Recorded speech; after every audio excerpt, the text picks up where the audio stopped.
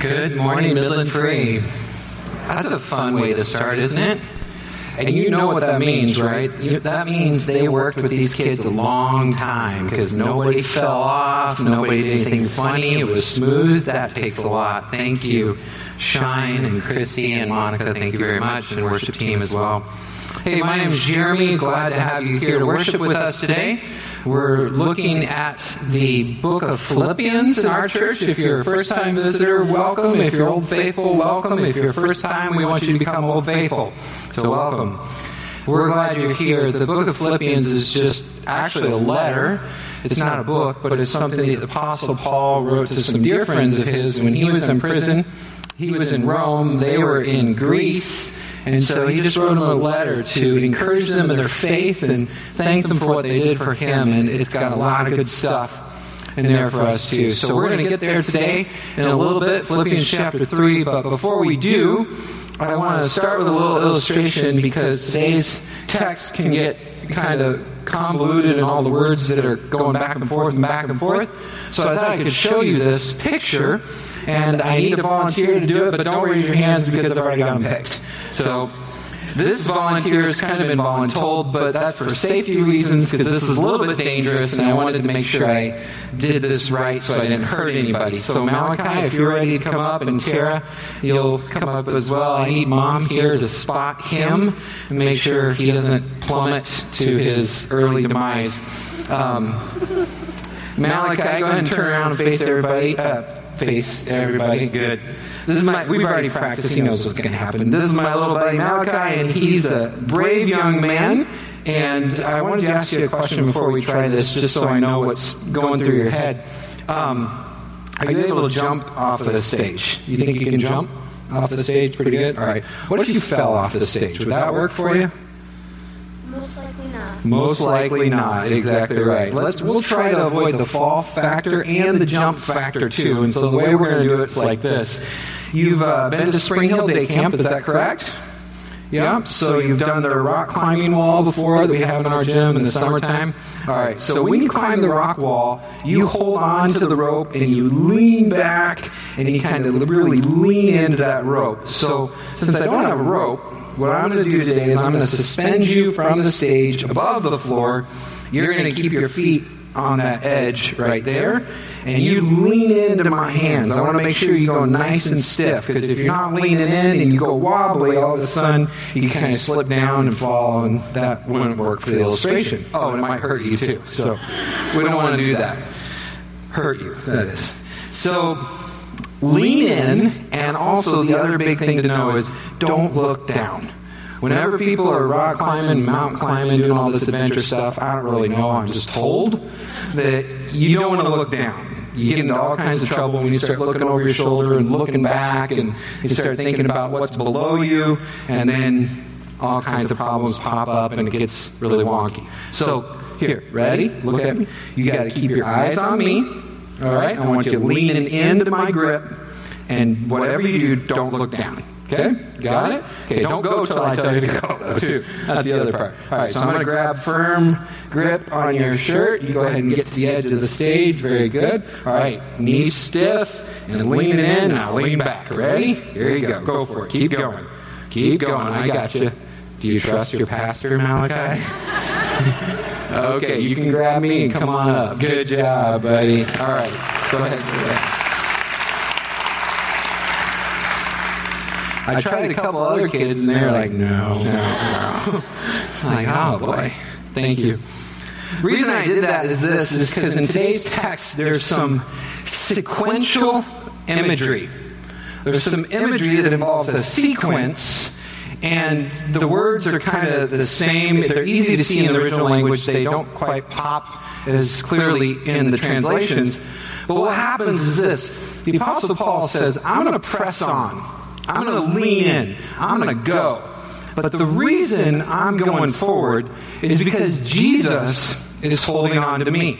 Now, I'm not trying to believe Jesus this morning or anything like that, but I want you to get the idea here. What's happening is the words, don't look at your Bibles yet, I'm just going to read them to you. You can check me here in a minute. But the Apostle Paul uses, he says, not that I have already obtained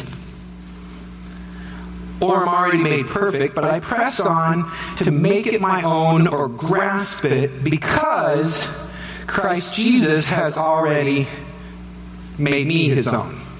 So what you have is the imagery of the Apostle Paul reaching like this, trying to grab onto Jesus, but essentially saying, I just can't reach him no matter how hard I grab. I'm not getting anything, but I keep going because he has a hold of me. So in other words, it's a lot like what you saw this morning. It's like in our Christian life, we feel sometimes this sense of insecurity and this fear of what's going to happen. We feel going through life like we're hanging off the edge of a precipice and we're just clawing and scratching and trying to get back up.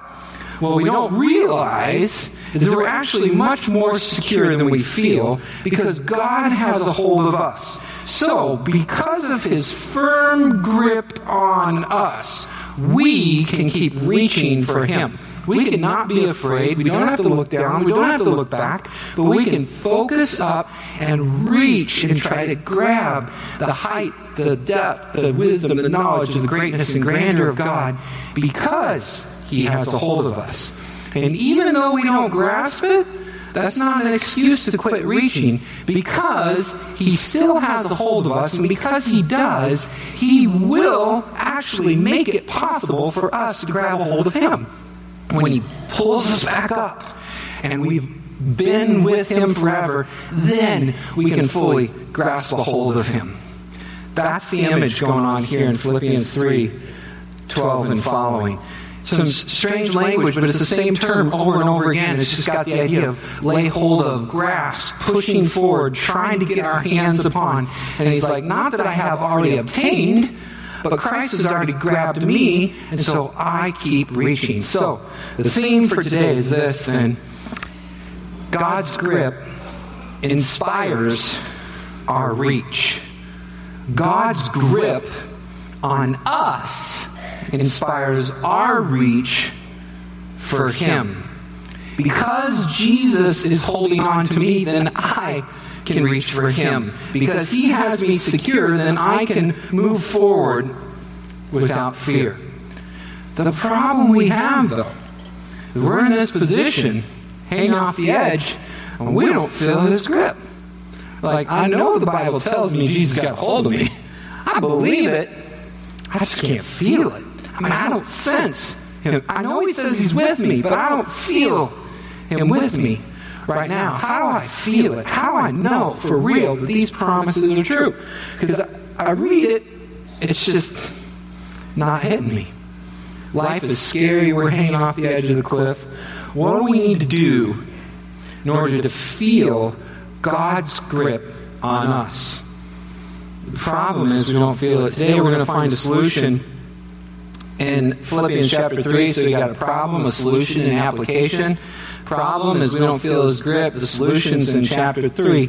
Application, I'm actually going to give you a chance to do it today. So hang on. You're going to get to practice what I preach. I'll practice too, hopefully. Today, in our church service, and then this afternoon and this week as well. So if you have your Bibles, I invite you to turn there to the 3rd chapter of the book of Philippians. Philippians chapter 3, I'm going to dissect the 12 and following, but I'm going to jump back into last week's text just a little bit. You can watch last week's on the screen because I just trimmed it down a little. I want to remind you what the goal is. You know, here's the goal. He's going to say, I haven't grabbed the goal yet, but I just want to remind you what the goal is. Philippians chapter 3, beginning verse 7 on the screen, it says this.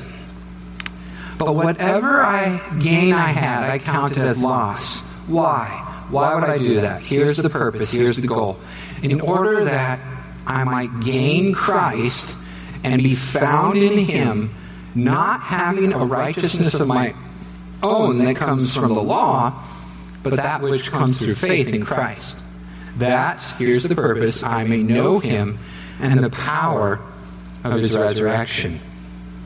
Now, it's not that I've already obtained all this or I'm already made perfect, but I press on to make it my own. Why? Why does Paul keep pressing on? Because most important word in this whole passage, because Christ Jesus has made me his own.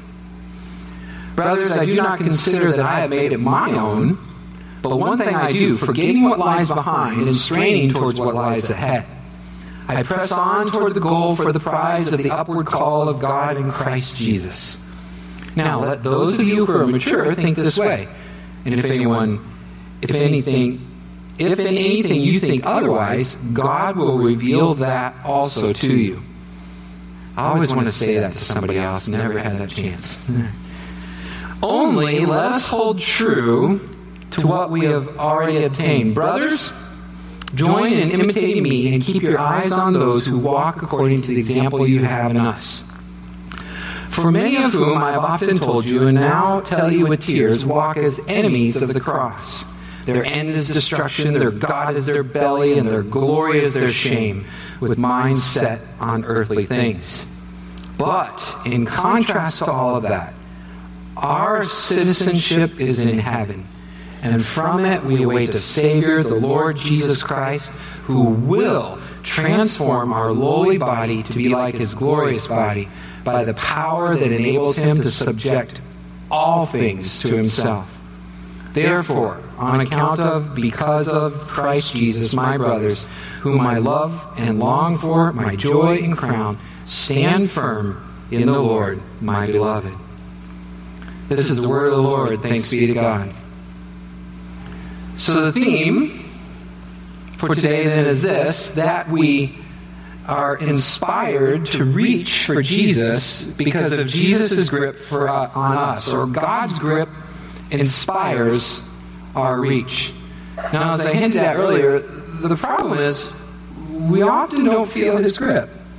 I mean, we affirm it theologically. Yeah, I believe Jesus is here. I believe he's with me. I believe he's holding on. But I don't feel God's grip.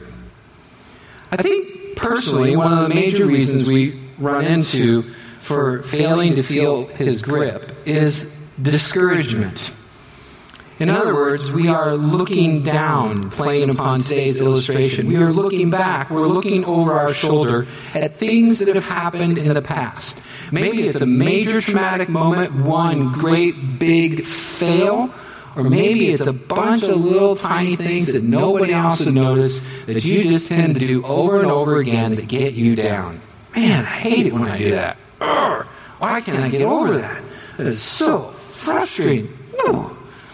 And you feel it, and you try, and you fall over and over and over again.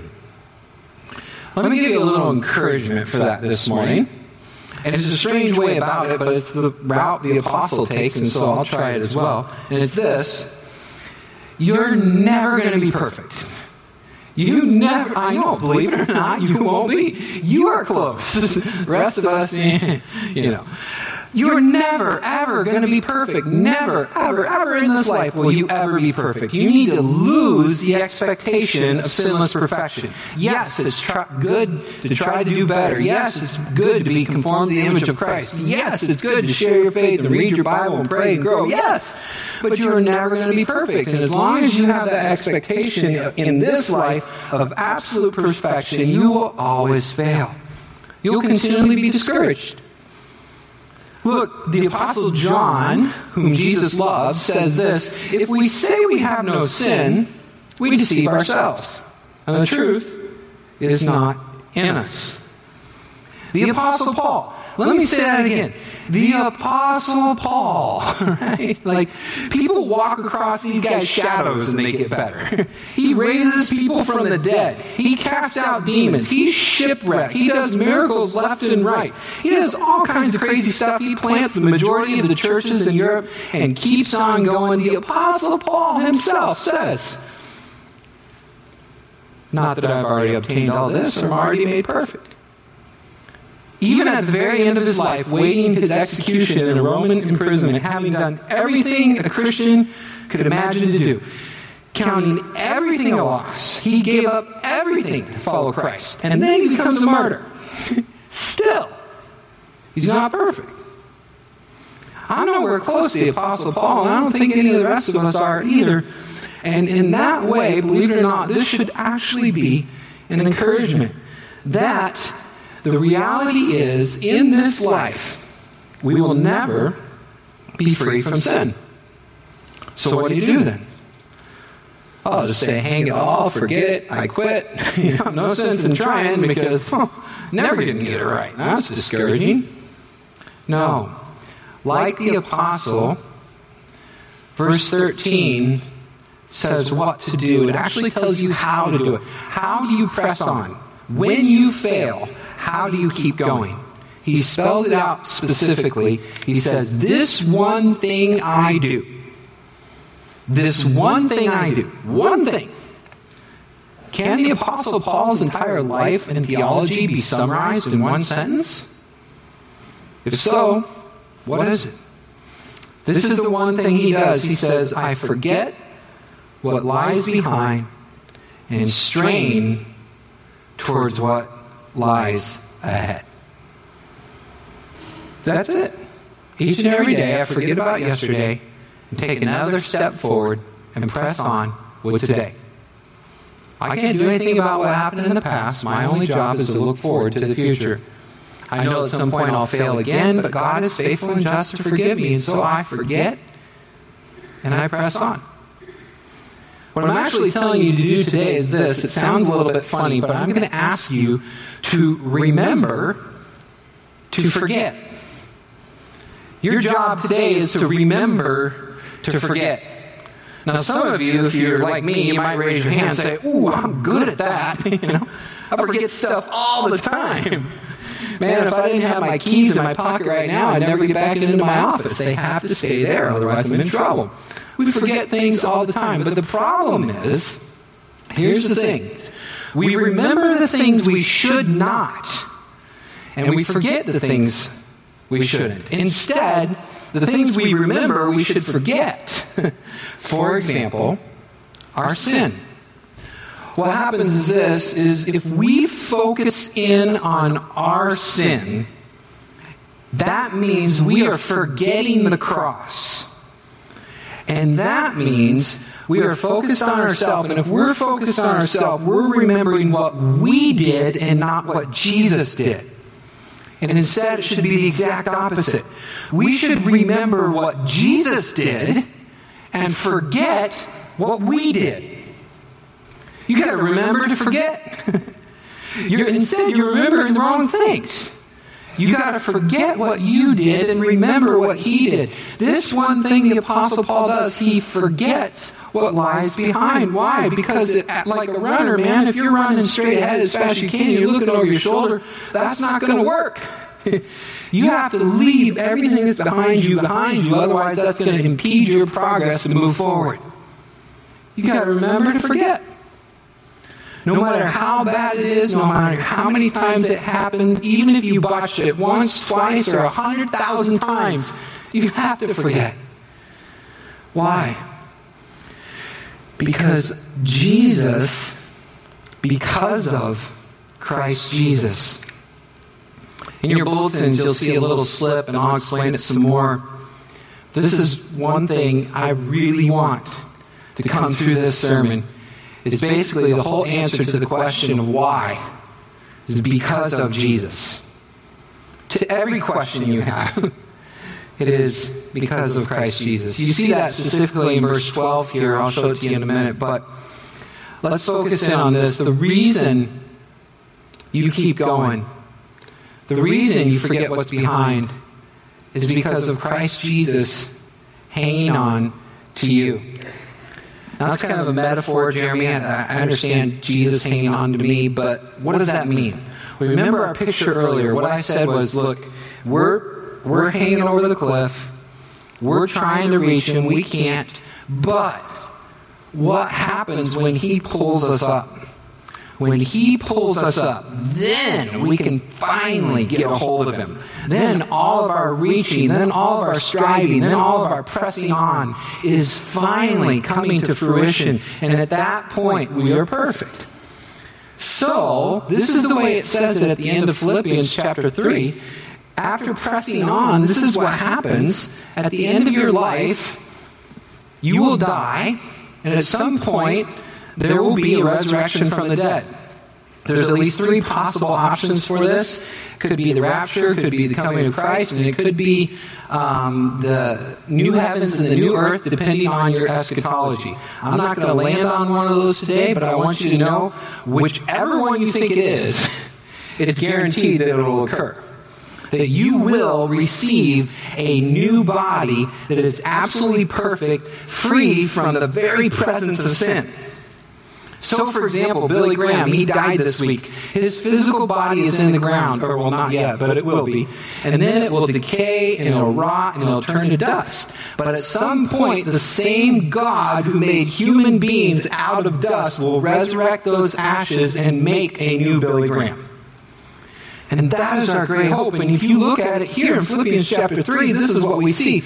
We press on because of Christ Jesus, who will, verse 21, what? He will transform our body to be like His glorious body by the same power that's working in little peon me, the same power that enables Him to subject all things to Himself.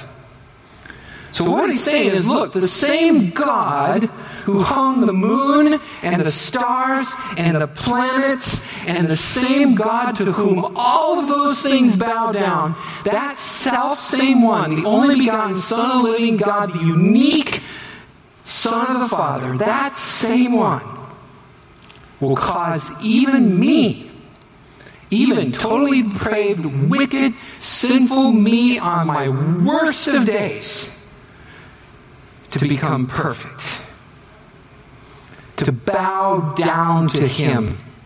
He will take my lowly body and transform it into a glorious body. He will cause me to be subject unto Him so that I no longer desire to do anything wrong. He will transform me in every way imaginable. I just can't get over that thought. And I don't think I'm supposed to. And neither are you.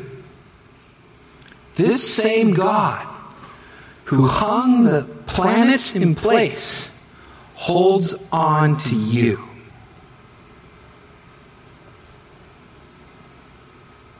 Why would we look down?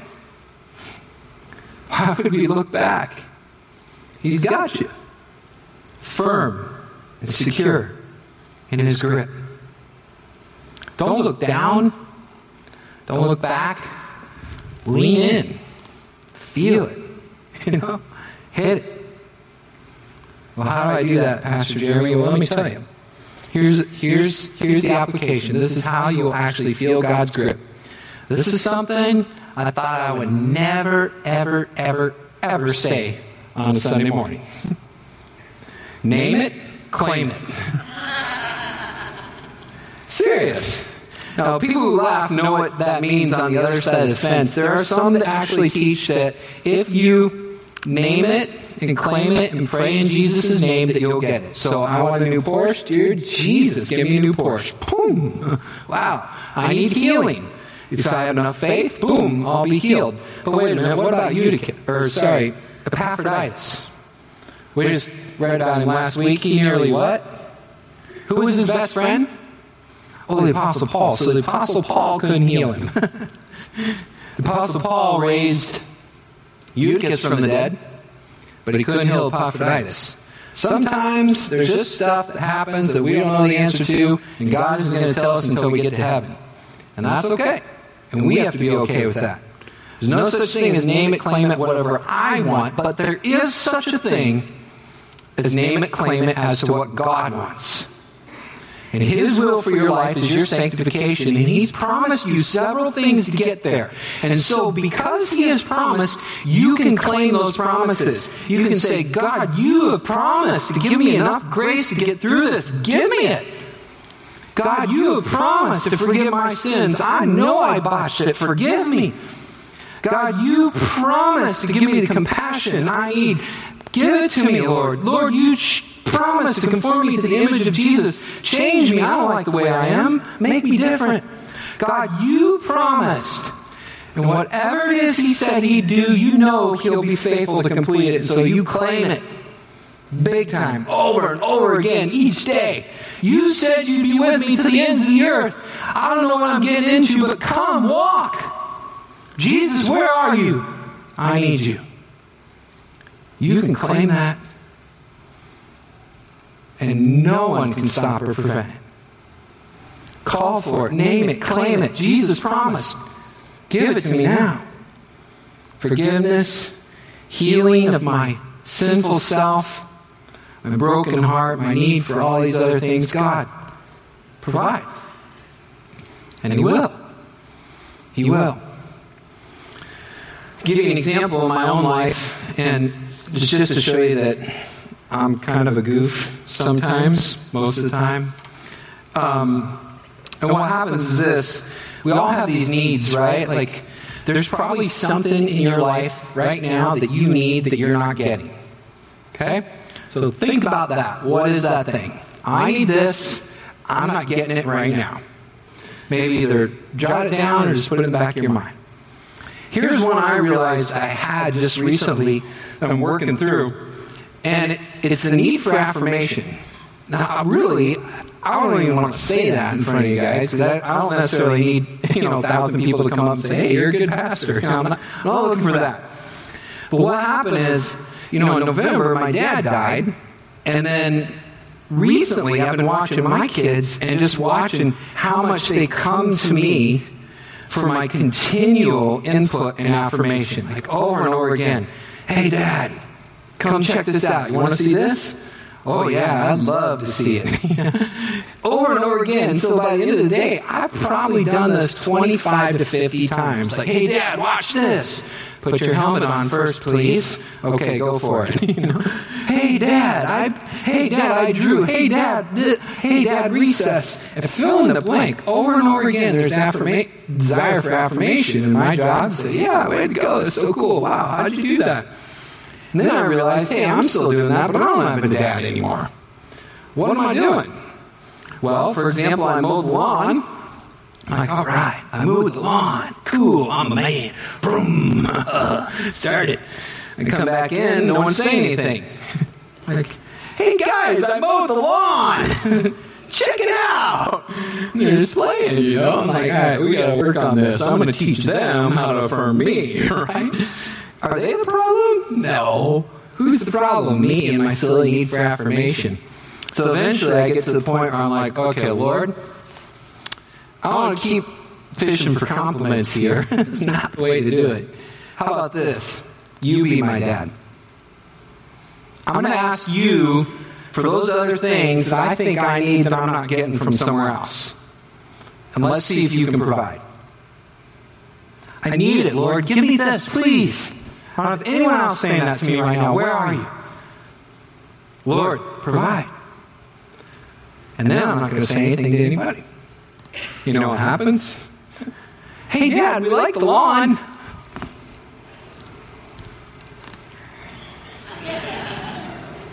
Sweet. It works. Try it. Trust me. Because of Jesus, man, you'll get what you really need. You won't get necessarily what you want, but I promise you get what you need. You name it, you claim it, you get it. As long as it's God and His grace. So, what I want to do today then is this. See these microphones up front? You've seen your bulletins. And I'm not going to have a name it, claim it session where we call down lottery tickets and new homes and whatever else. But I do have a couple microphones up here. I'm going to challenge you here in just a minute. I'm going to show you what I have in mind. What I like is this. You've got a little piece of paper in your bulletin, and it says, because of Jesus. Now, I purposely left that really, really, really wide open because you look at this passage, and the Apostle Paul says in verse 12, because of Jesus, let me see if I can read it, has made me His own. And then in verse 21, he says, my citizenship is in heaven, and I will be transformed. And that's a great thing. So he says, because of Jesus, my citizenship is in heaven, and I will be transformed. But I'm pretty sure that, not that that's bad, but you've got stuff to say too. Because of Jesus, fill in the blank. We heard some people give some testimonies this morning. One said, because of Jesus, I've been sober for X number of years. We've heard others say, because of Jesus, I am forgiven. Because of Jesus, I will see my dad again. Because of Jesus, short little sentence. And what we're going to do this morning, I know it's a little bit out of the comfort zone, but I think we can do it. I think we can. I think we can. I think we can. We have a couple seats open on the front rows. And so what I'm going to invite you to do, and I want anyone who has something to say to come forward. Now, if we have 600 people come forward, that's going to be a little bit tricky, right? But just watch, and I'm expecting, in my mind, what I'm thinking is there's going to be 5 people lined up over here, 5, 6 people lined up over here, maybe 10 people lined up over here, and they're just going to rotate through. One mic, the other mic, one mic, the other mic. And you come up to the mic and you say, because of Jesus, blah, whatever you want to say. Jesus says, you confess me before men, I'll confess you before the Father. I'm giving you a chance to confess him before people today. I know it's hard to get up and talk. I know it's scary, but now is your chance. I'm going to sit down. You're going to be the preacher. You be the pastor.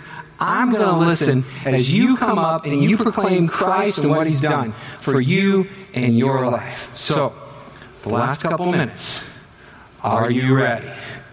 Very clear. All you're doing is one sentence. It's not extended. We may have an old-fashioned revival here going in a minute. I don't know.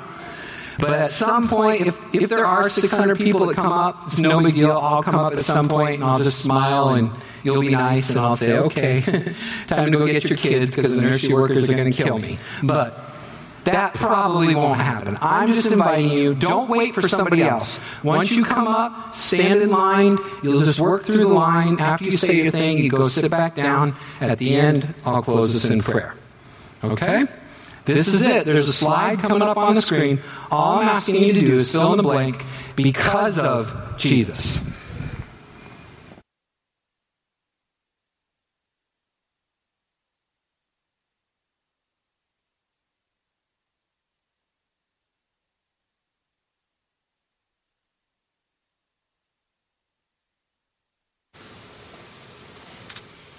Because of Jesus, I have worth.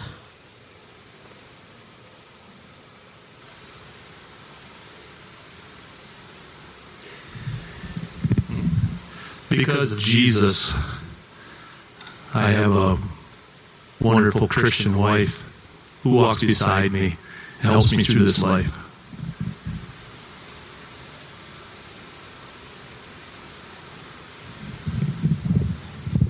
Because of Jesus, as a single working mom, I have a roof over my head and heat in my home.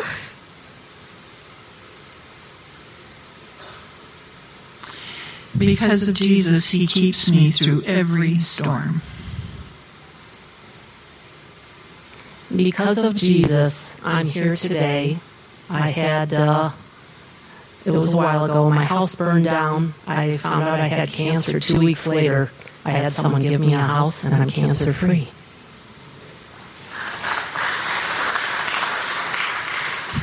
Because of Jesus, I do not have to be anxious about tomorrow. Because of Jesus, I'm nice. Because of Jesus, I'm confident. Because of Jesus, I'm alive. Because of Jesus, I have healing and I have hope for a future. Because of Jesus, I've been given the opportunity to pursue my passion in music in college.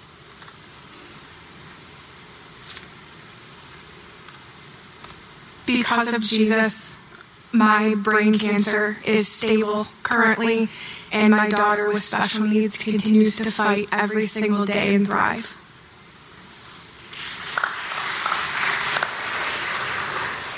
Because of Jesus, I can have true peace through every difficult time in life.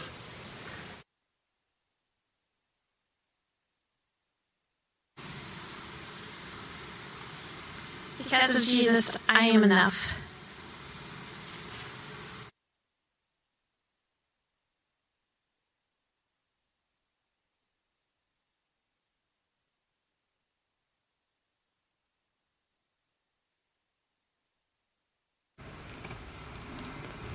I feel like there's one or two more left, so I'm just going to hold tight and wait it out. You ready, Malachi?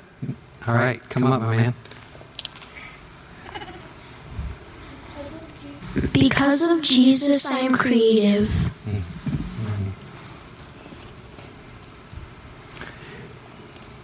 Anybody else? This is your chance to proclaim Christ before other people. Now, I want to give you a chance. You can start coming as I'm talking, but I want to give you a chance right now. But when this is done, it doesn't end either. There are a couple more opportunities in your life groups, at your dinner table, throughout the week. And I don't know if this counts for Jesus, but I'll count it, even if you share it on Facebook. I'll let that count.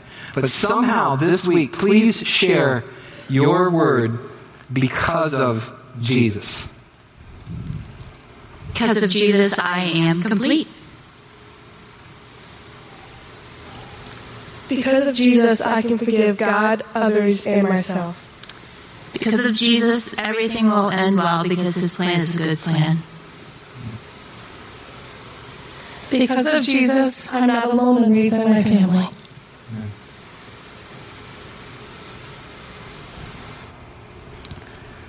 Father, we thank you and praise you, for you are so good.